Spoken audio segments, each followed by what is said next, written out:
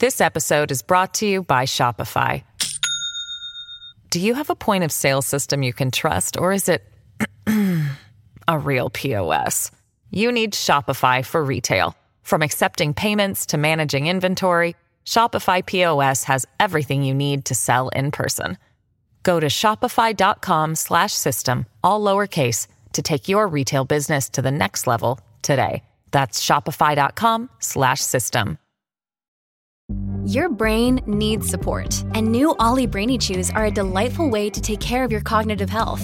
Made with scientifically backed ingredients like Thai ginger, L-theanine, and caffeine, Brainy Chews support healthy brain function and help you find your focus, stay chill, or get energized. Be kind to your mind and get these nootropic chews at ollie.com. That's OLLY.com. These statements have not been evaluated by the Food and Drug Administration. This product is not intended to diagnose, treat, cure, or prevent any disease. Welcome to the New Books Network. Hi, welcome back to the New Books Network. What may seem dumb and funny to some may be violent for others. What may seem deviant is someone's lived reality. What is unknown to one person is another person's canon. What may be awkward for you may not be for me. To quote the table of contents from Mary Capello's incredible source of inspiration for us, awkward, a detour, backward, untoward, cumbersome, precarious, opposed, untraceable, reversed, tongue's touch, ill-mannered, tactless, unfinished, mismatched, belated, incomprehensible, anxious, tethered, paralyzed, clueless, unnatural, hands and eyes, perverse, embarrassed, faceless, faces, arms, hands, bear-like, ignorant, drunk, maladjusted, uncoordinated, incongruous, cramped, homeward, teeth, afterward, tongue-tied, becoming, unbecoming, obscene, inappropriate, unnamed, exposed, overcultivated, ass backwards, inward, wrong, wayward, inconsistent, untutored, fumbling. Our bodies are archives, and when we encounter archives, our situatedness, our positionality affects how we judge, think about, relate to archives. Awkwardness is thus a relational and situated concept, which is built on but extends beyond discomfort, difficulty, pain, or trauma. We may want to create awkwardness, or sometimes awkwardness embarrasses. Sometimes embarrassment is a strategy of exposure, of self-irony. Awkwardness exposes. It reveals laden value judgments, moral frameworks, and ways of doing and thinking. Awkwardness may be about something that once was easy, now is uneasy.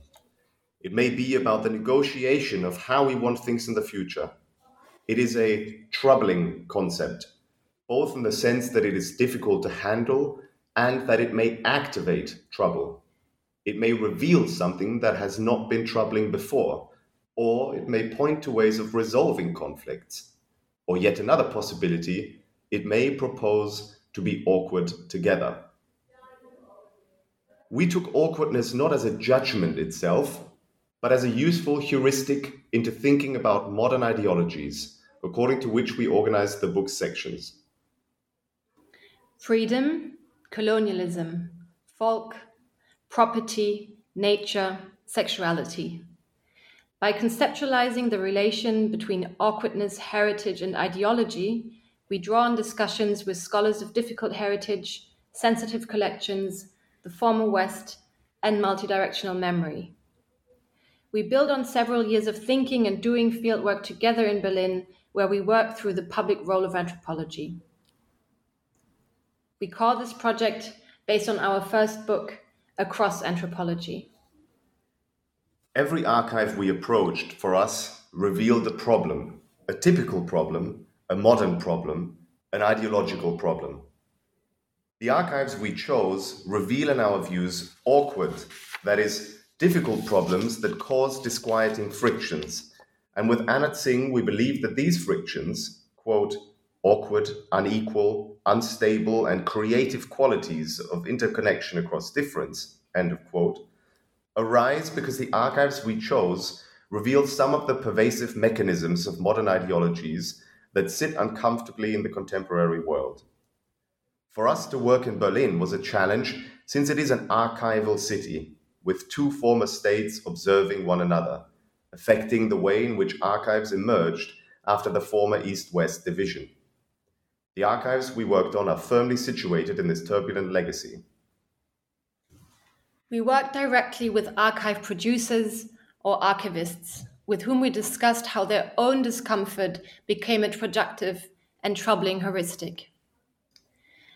This book highlights the archiving troubles, the awkward labor that archivists invest when working against normative categories, shifting across binary taxonomies, translating analog into digital data, analyzing photographs that go against their own politics, or storing objects they find appalling. It is a flipbook, workbook, draft, unfinished, and to be ripped apart, pastiched, collaged, cut apart, reshuffled, remixed. It is a modular curriculum to be taught, criticized, expanded upon. It is a free and open access book to be translated, used, paraphrased, footnoted. It is a book to be put to use. Each module consists of a portrait of the archive, an interview, a visual constellation of material from the archive, and exercises that introduce an ethnographic method to the reader. The idea is that the curriculum ever remains incomplete, in the sense that it will be put to use in different contexts, which will inevitably cut, add, complement what we consider only drafts. And my name is Adam Bobek. I'm your host for this episode, and I'm a PhD candidate in sociocultural anthropology at the University of Leipzig. And I am very honored to welcome back to the program Margareta von Oswald and Jonas Tinius to talk about their new book, Awkward Archives, Ethnographic Drafts for a Modular Curriculum, published in 2022 with Archive Books.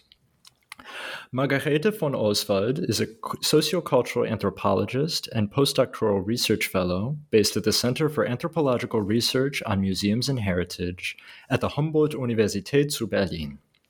She is currently curatorial research fellow of Mindscapes, an international cultural program by the Wellcome Trust, UK. Jonas Tinius is a sociocultural anthropologist and associate member at the Center for Anthropological Research on Museums and Heritage as well at the Humboldt-Universität zu Berlin. He is currently scientific coordinator and postdoctoral researcher in cultural anthropology in the ERC project Minor Universality, Narrative World Productions After Western Universalism at Saarland University. Together with Margareta, they were both on here a couple years ago to promote their book, Across Anthropology, Troubling Colonial Legacies, Museums, and the Curatorial, which was published in 2020. Margareta, Jonas, welcome to the show. Thank you. Thanks, Adam. Could you talk about what inspired this book? I know you mentioned it a little bit already. Could you talk about what inspired this book and what are awkward archives? One of the starting points for this book was fieldwork that we did in the run-up to our first book, Across Anthropology. And I think it's important to note that we were working in a context in which, of course, theoretical concepts like difficult heritage, sensible Sammlungen, and other concepts were being developed, partly by Sharon McDonald and Britta Lange and other colleagues, that, of course, inspired us to think about uneasy heritage, about the inconvenience of certain ways in which pasts break through into the present. But in particular, in fieldwork that we did together, we encountered various other forms of difficulty and unease in dealing with heritage and curatorial work. And one of those, let's say, articulated uneasinesses was with the curator Linhan Ballatbat Helbock, who works at the contemporary art space Savi Contemporary. And when I was doing research on this on this institution, we spoke about a particular archive that is also featured in Awkward Archives, the Colonial Neighbors Archive project of Savi Contemporary, about which we can say a word more in a moment, which essentially collects everyday objects from the era of German colonialism, which are then donated or which are based on voluntary donations from Germans, from people in the neighborhood, essentially, who find these in their attics and their cellars and can give them to the archive. And in this interview, she spoke about the difficulty of dealing with things that she doesn't actually want to keep. Stuff that she was saying is essentially garbage. She doesn't want to have it. They're insignificant objects in themselves. They don't have any particular aesthetic value. And she doesn't even want to elevate them on a pedestal by curating them. And yet at the same time, they tell a story that is so important. And it was this very idea of the shot that she had to deal with, the rubbish, the trash that she didn't want to touch, didn't want to curate, that was one of the important elements for us to begin thinking about awkwardness as a category. Another kind of context that was really important is that we're kind of commissioned to do this book by the Haus der Kulturen der Welt, a cultural institution in Berlin, that asked us basically to work through different practices of archiving as part of their 5-year-long project, The Whole Life, which looked at a whole network of different archive institutions in Germany and tried to connect them amongst each other and kind of did exhibition programs, conferences, etc. And so the Haus der Kulturen der Welt asked us to kind of do something with regards to their own method of investigating archives, which was focusing on practices. So that's kind of how the idea of really looking at how this is done came into place. And that's also why we focus so much on the actual doing, working in, being confronted with on a daily basis of archive making. So in the book, you refer to this as a modular curriculum, of course, but it's also part of a series called Nomadic Curriculum. Could you talk about what it means to be a modular curriculum and also what nomadic curriculum means? So I think this kind of builds on what I just explained with regards to the context of making this book. So the whole one of the main ideas of how curatorial work, but also academic work is being thought in the Haus der Kulturen der Welt is very much in kind of thinking about different contexts in which we can do those. So our idea was really that because we are both based at the university to kind of try to take what we've learned, for example, in teaching in our institute, and also with regards to anthropology as a discipline beyond the university context. So by being invited by a cultural institution, that for us kind of was a really good circumstance, basically, to think about how we could think about ways in which these practices that we were thinking about, the kind of awkwardness, these archives raised, but also the ideologies that were behind it, how to kind of be able to teach those kind of things in different kind of situations. And we really thought of going beyond the university context, but also beyond the exhibition context, and kind of think of this to be really taught in very, very different kind of spaces, places, also at your home, in your home, or at one point we had this discussion of doing it, in someone's room, or just like in a cafe, and the idea of making it as a modular curriculum was really that idea that the book consists of 7 different modules that you can kind of take apart and also use individually, that even each module consists of different parts that we kind of raised also already in the introduction. So each of the module basically has a very short introduction to the module, then it has an interview in it with one archivist. It has material from the archive itself, as well as exercises to kind of engage with the archive. So the idea was really to be able to use it as a whole, as a book, which then is a curriculum basically that you can teach throughout an entire semester, or to take the different pieces and kind of do with them if you, for example, do a course on colonialism itself, you could just take the colonialism module, or just to kind of make it adaptable. And for us, it was really important also that it was open access because of that reason, because we wanted people to kind of be able to print it at home, to kind of really work with the text. And obviously having it in open access format kind of facilitates or makes this a lot easier. Something else I should add about the idea of the word modular and the term curriculum is that the term curriculum came to some extent from the Haus der Kultur und der Welt. It had been doing projects with this word in the title.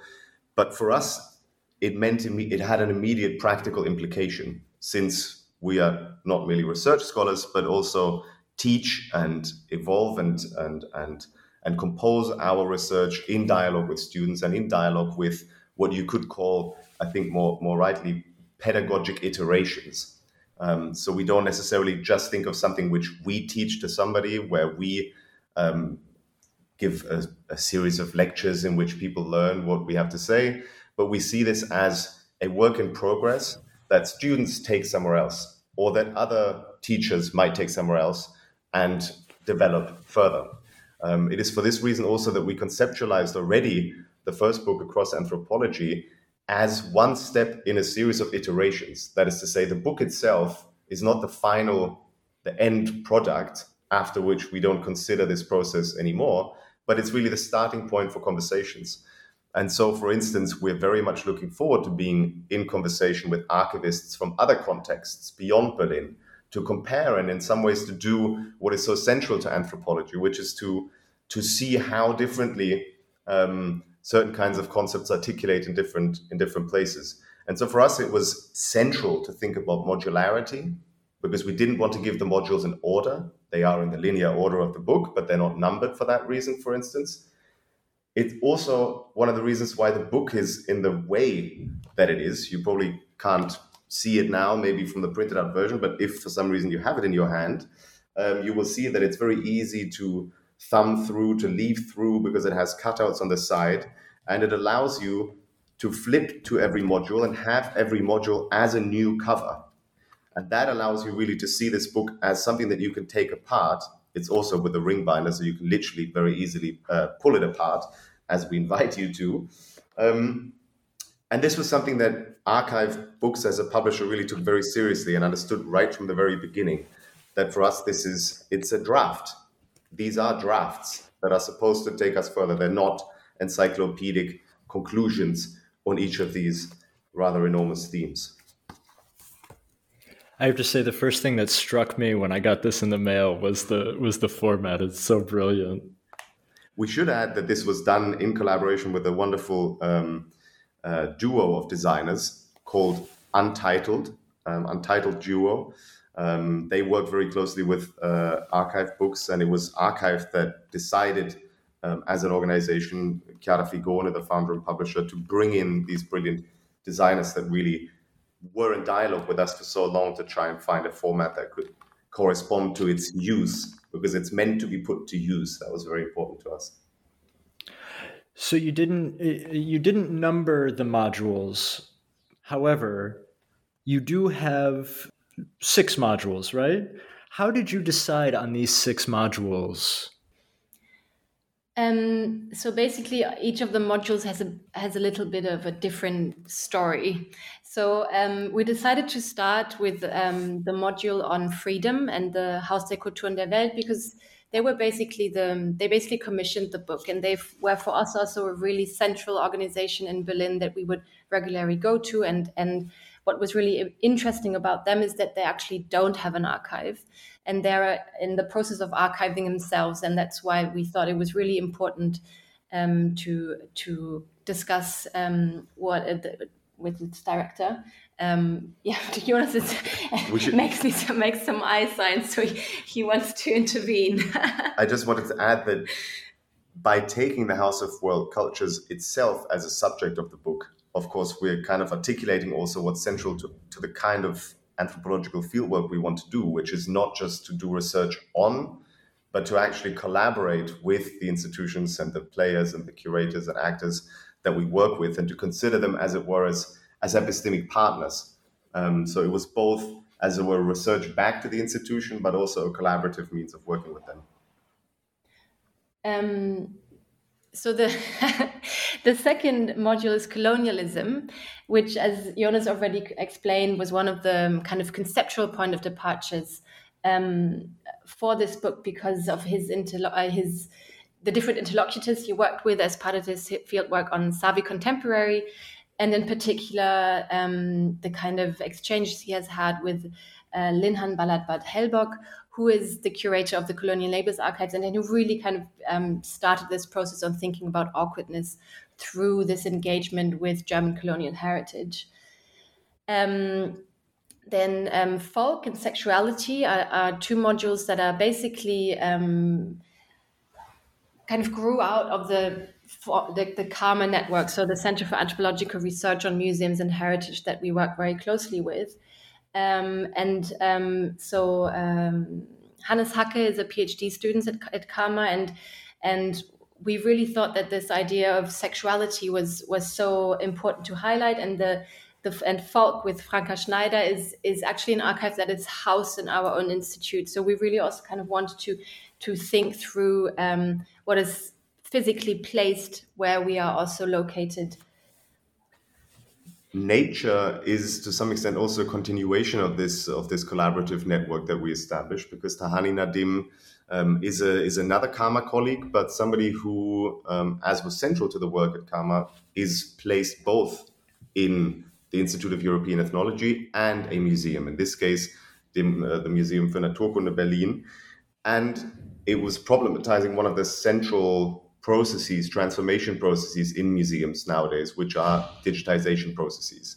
And so for us, this was another link to work with not only one of the most visited museums in this country, and on an absolutely central theme and a central ideology, nature, but also with, again, a collaboratively thinking colleague.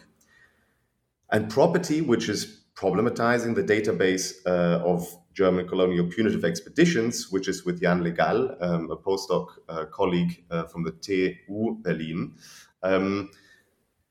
came about because it problematizes one of the most central research networks, projects at present in the city, but also moreover started by Bénédicte Savoy, which is dealing with the restitution of knowledge.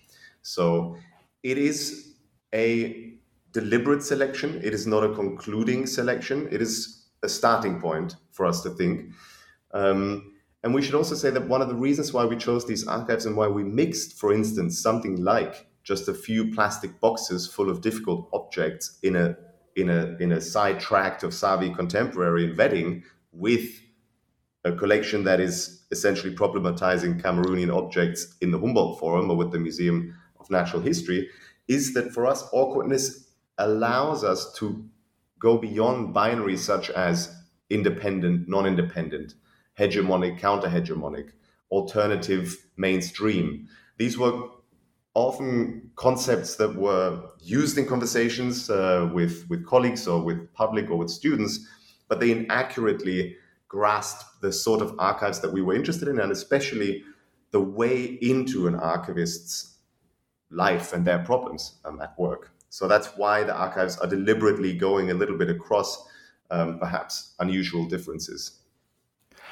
And you've talked about this a little bit, but could you maybe say a little bit more about how you decided on whom to interview for each of the modules?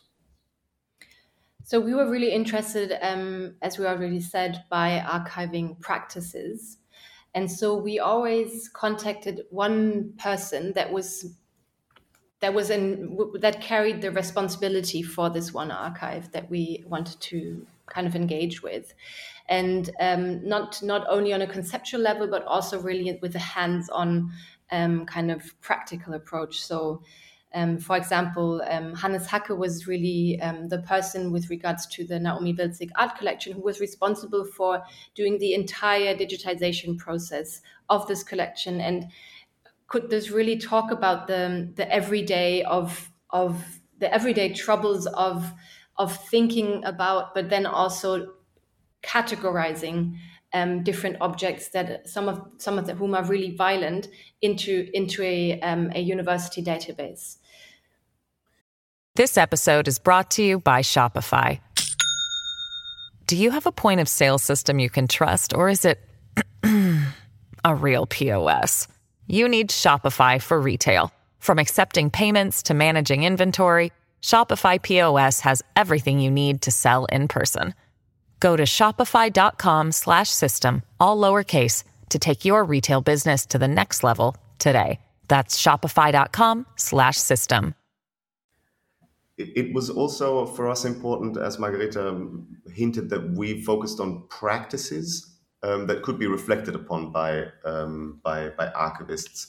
This was partly because we wanted to see archives and archiving practices not just as it were, storage points of documents about the past, but, as we say at the beginning of the book, as places that allow for new questions to emerge about the present, that are problematizing the present in kinds of ways, and that are also constantly changing, that are constantly asking new questions. The idea of nature, for instance, as almost a taken for granted point, has been so troubled and upset by discussions initiated, in part by anthropologists such as Philippe Descola or Eduardo Viveiros de Castro, which has suddenly uprooted to some extent the taken for grantedness of our understanding of nature.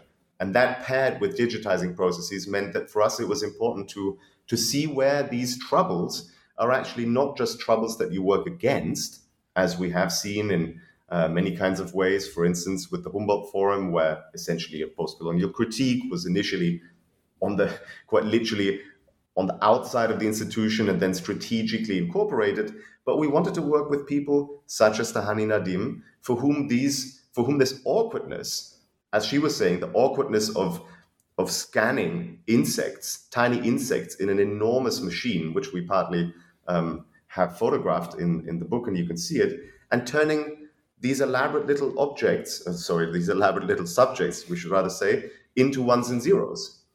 And to assume that for some reason that would solve the problem of the construction of nature, but actually it doesn't. It doubles, as she says, the troubles of how we construct things that are not human, and how we construct something that is called nature. So it was really important for us to work with archivists who were addressing these awkwardness as a problem, and who were using that and were reflecting on it and not shying away from asking those questions, and actually also not hiding them in their practices and in the way in which they curate. And so I think it would be really great for listeners at this point if we zoom in on one module to give people a taste of the book. And so we decided on the module for Volk. Could you introduce this module for listeners? So this the module is on the Hahn-Niehoff archive, which is situated at the Institute of European Ethnology, and which basically is an archive of photographs that were taken between the 1920s and 1940s by the anthropologists and photographers Hans Hahn and Heinz Julius Niehoff. And our point of departure is a conversation with Franka Schneider, who is an anthropologist and has for a long time worked on traditional German costumes, and who is now a curator for textile, actually, at the Museum of European Cultures in Berlin-Dahlem. And so basically the kind of conversation that we've done with her is called "It is the Unmarked that Goes Unaddressed," and this is very much what kind of pushed our thinking about awkwardness with Franka. So basically, what she describes, or what the archive consists of, what these photographs kind of document, is the attempt in a strong ideological racist setting of capturing Germany and its folk, so the German nation. And what we found very interesting and why we chose to integrate this module is also because we are, in our project across anthropology, really interested in working through the histories and presence of anthropology as a discipline. So for us, it was key to work with an archive that is part of this history, and to think about how you can engage with the kind of the ideology of racism that is incorporated in that discipline as well. And maybe I pass to you quickly. Yeah, a few other things that might be interesting just for readers and listeners to capture this briefly. So the photographs that were taken between 1920 and 1945 have led to a collection that is based, yes, in the Institute of European Ethnology, but also in the Museum of European Cultures and in various other places and archives in Halle, Marbach, and the Brandenburg Academy of Sciences and Humanities.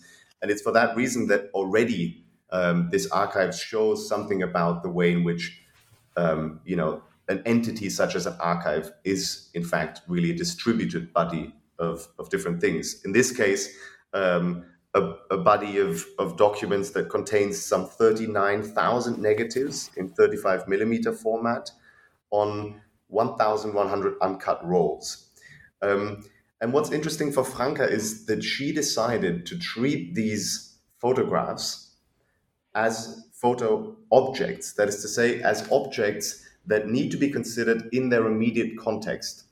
So in the exhibition that she has prepared over many years for the so-called Humboldt Labor in the Humboldt Forum, where in a very small section, you can actually see the results of her work on this archive, she has decided to show you the way that the negatives and the way that the developed photographs were placed on a development sheet, including the notes taken, including the way in which some abandoned photographs that weren't being used were used as page dividers in a folder, for instance, and to treat really this whole context as part of a story, but also to use this materiality in order to distance herself from the, as it were, the dangers of an aestheticization of these objects.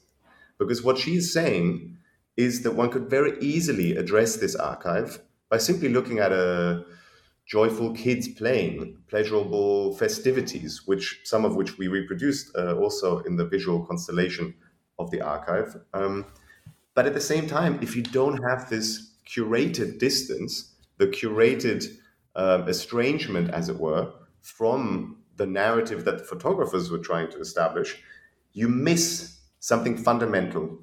And what you miss is what Franka has called a programmatic gap. That is to say, a gap of those things that were not archived because they didn't adhere to the archiving principle, which in this case was to represent Germanness. Hence, it is the unmarked that goes unaddressed. So folk, in some ways, is so incredibly awkward in relationship to this really racially inspired archive, because it simply doesn't show you acts of violence. It simply doesn't show you the ideology in a brutal and concrete, in-your-face way. And all of the modules have sort of this similar format, right? Where you start with the title and then you have a brief introduction and then you offer further material for people. And then you have the interview, which is really the chunk of the module, followed by photos, exercises potentially for students, and references, right? Could we maybe go through them for this module? I think that would be really nice for listeners. Absolutely. So we decided in some ways to start each module with what we call an editorial note. Essentially, this is really the beginning of a Steckbrief. I don't know what the best English translation of this term would be, but it's supposed to be a very brief summary of the situation, the history, and the context of the current archiving practice, as it were, that we problematize. These are usually quite short and very concise, and they provide further material.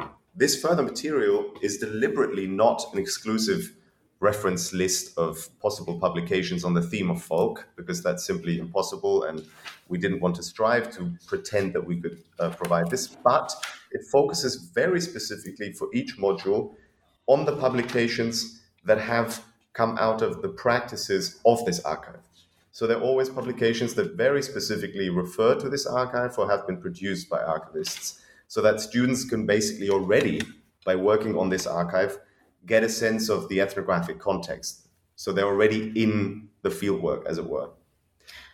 And then we always follow up with an interview where we had a few questions that were always the same in each of the archives with each of our interlocutors, which are also quite basic questions. So what kind of archives do you work in? What is your role?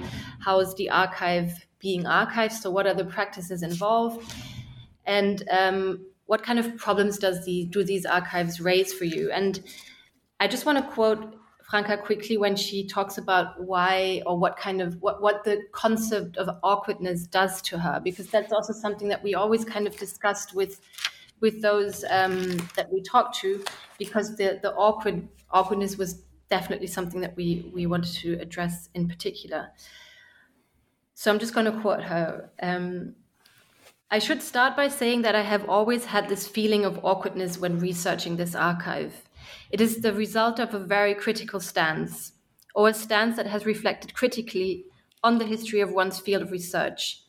I know that the production of such photographs during the Nazi regime was not only a good fit, so to speak, and conforming, but was an integral part of the Nazi ideology of a people, of German ethnicity, of this whole peasant, blood and soil ideology.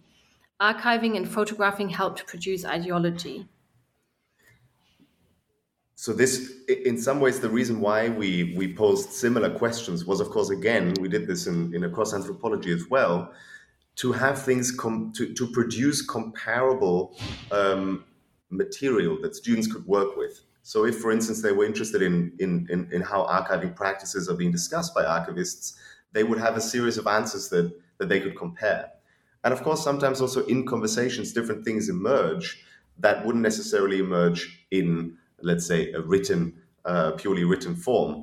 And the interview, therefore, itself is already introducing, and this is really central to us, because it's not just a book about awkwardness and about archives, but it's fundamentally also a book about doing fieldwork and teaching, you could say, multimodal anthropology, which, of course, always includes interviews. And it's so interesting that to some extent it is often thought that interviewing is essentially the central anthropological practice, being somewhere deep hanging out and interviewing people.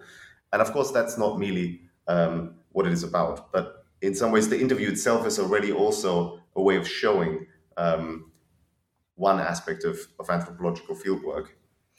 And what makes this similar also to the colonial labels archive so interesting is that basically what Franka highlights when she talks about awkwardness is that it's that you personally relate to those images. So she mentions that when she looks at the pictures of festivities, if this could, for example, be her grandmother, she recognizes things, and then this, as Jonas already said, this kind of forcing herself afterwards to then kind of take critical stance and think about what is actually not shown in the pictures, what is deliberately excluded from them, and what kind of image in that case of German folk is being produced through that particular way of taking photographs.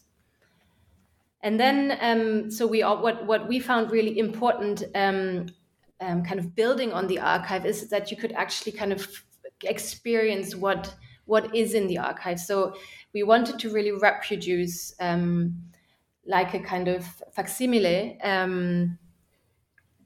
things that you could encounter in the archive. And so for the folk archive, as we already said, we were particularly interested in kind of situating that archive in the discipline of anthropology. So the first image you can see is a photo record sheet. So you can see the image, the photograph, but you also see the way in which it was, as part of anthropological research, put on a sheet, which also, for example, noted kind of the context of that image. So where it was taken, who took it. When it was taken. But also that gives space to basically some sort of interpretation of the person who took it to really kind of create research data. This kind of record sheet is followed by the reproduction of a negative. Maybe you want to go ahead and explain the negative. Yes, and in this case, we've chosen, together with Franka, a negative roll, which of course already is a little bit difficult to reproduce on a piece of paper printed. But this is one that was deliberately inverted, because in this case, it is actually one of the few images that really shows, as it were, an explicit ideology. And in this case, you see a meeting, a gathering in Querfurt after 1933. It's a detail of a 35mm film taken by Hans Julius Niehoff. And in this case, you see a gathering of men dressed in uniforms. It's actually could be to some extent a meeting of the Hitlerjugend, where you see a lot of people making a Nazi salute. And in this case, this photograph is deliberately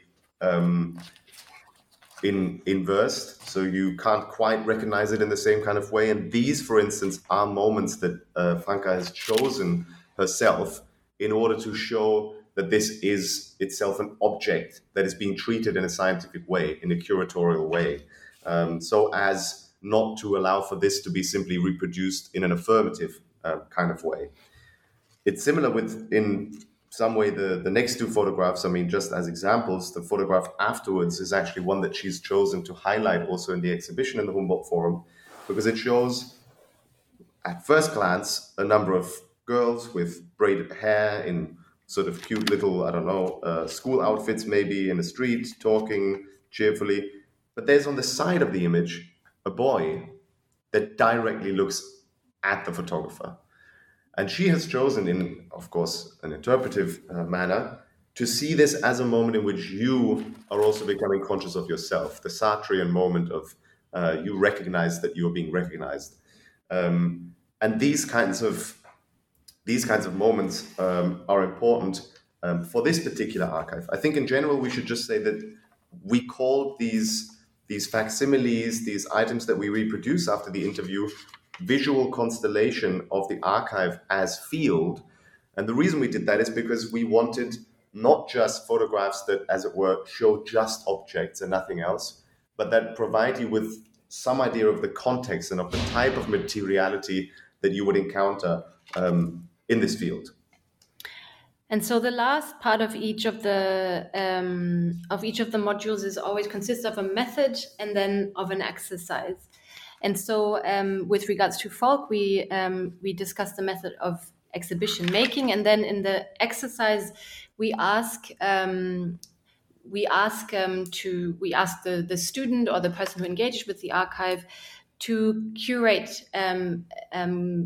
this archive in an exhibition, and including also the description of captions, for example. So kind of all the difficulty of working with this archive that actually doesn't necessarily show the violence. It incorporates to think about how to deal with such an archive in an exhibition context. And the reason why we have a small abstract, as it were, for or on the method that we introduced through the exercise is that we wanted, like Margareta said, students or anybody who engages with archivists themselves, researchers themselves, to understand that each field, each practice allows and affords, to some extent also, a different anthropological mode of engagement. So in each of the cases, you can use a particular method and think about the way in which anthropological provenance research, autoethnography, sketching, walking, the consultation of maps, the creation or the creation of an exhibition proposal, the writing of captions, how each of these things are actually means of doing research and means of understanding each of these archives. So it's very, very important for us that this again triggers an activity, and that each archive becomes not just a finished object that one looks at and studies, but that one uses that archive too. So the module is about the Hanne Niehoff archive. Could you talk a little bit maybe now about some of the challenges that the archive has faced?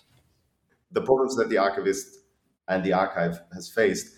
In this particular instance, the problem is very, very central, essentially the one central to the book, which is how do you deal with objects, with photographs, with things and discourses that are not only fundamentally politically different from your own, but that are problematic, that are dangerous, that, as in the case of the exhibition itself, we visited the archive with students of a seminar that we're teaching this semester on this book, based around this book. And we went to the exhibition, and one of the students asked whether Franca feels responsibility for the possibility that somebody may go into this archive and see these photographs as affirmative of Nazi ideology. And of course, we live in times in which this question painfully remains contemporary and acute and relevant. And so it is really the fundamental question of how you deal with things that you don't necessarily want to show. How do you curate things, objects that may be painful to some and maybe affirmative and useful, let's say, for others? And it's really this difficulty that awkwardness also captures, the fact that you cannot simply say one thing is bad, one thing is good. Because at a certain moment, in this case, of course, it's a bit more clear, and because we're anti-fascist and not non-violent, but it can always be used in a different kind of way. And we wanted to show the central difficulty of dealing with something that goes against your own convictions, your own ideologies, but yet how to do this without simply judging the material at hand and allowing visitors who experience these archives to form their own opinion about it. So this, I think, is the main difficulty, really, in this case with the archive. I think also what she highlighted several times in the archive is this kind of effective dimension of actually working with these archives. And we all know that archives are really political places, and that's also something that in general we wanted to highlight with also our choice of actually working through ideologies themselves to really show how political they are and how they also form our worlds.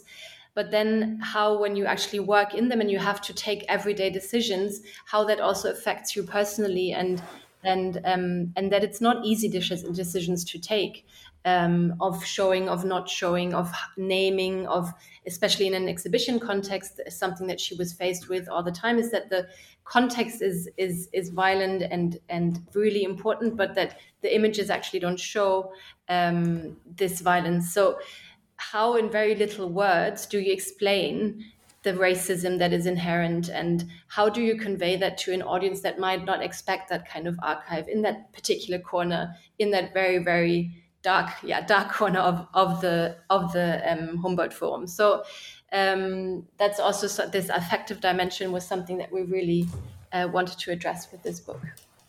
And of course, this is why this module was so important to us. It addresses the history of what is in this case, in this institution, called European ethnology. I love this book, 100%. Everyone needs to check it out. There is a tradition on the New Books Network, and that is to ask, what are you working on now? So I'm working on a book called The Resonant Museum, which is the result of this project Mindscapes that you mentioned in the beginning, where I've been working on for 2 years. So I'm looking forward to holding this book in my hands very soon. Yes, we're concluding today, first of all, our semester teaching this book. So that's the first thing we're going to be doing right after this podcast. But apart from that, I am, to some extent, bringing to a close the ERC project, Minor Universality, that I'm working on, and we're publishing an open access volume on the book. And I'm writing my habilitation that is essentially on this whole complex of curatorial practices that trouble universal museums. Fantastic. And I look forward to having you both on again sometime. Thank you so much, Adam. Thank you so much, Adam. Great speaking to you. Thank you. The book is Awkward Archives, published in 2022 with Archive Books. Margareta, Jonas, thank you so much for your time today. Thank you. Thank you.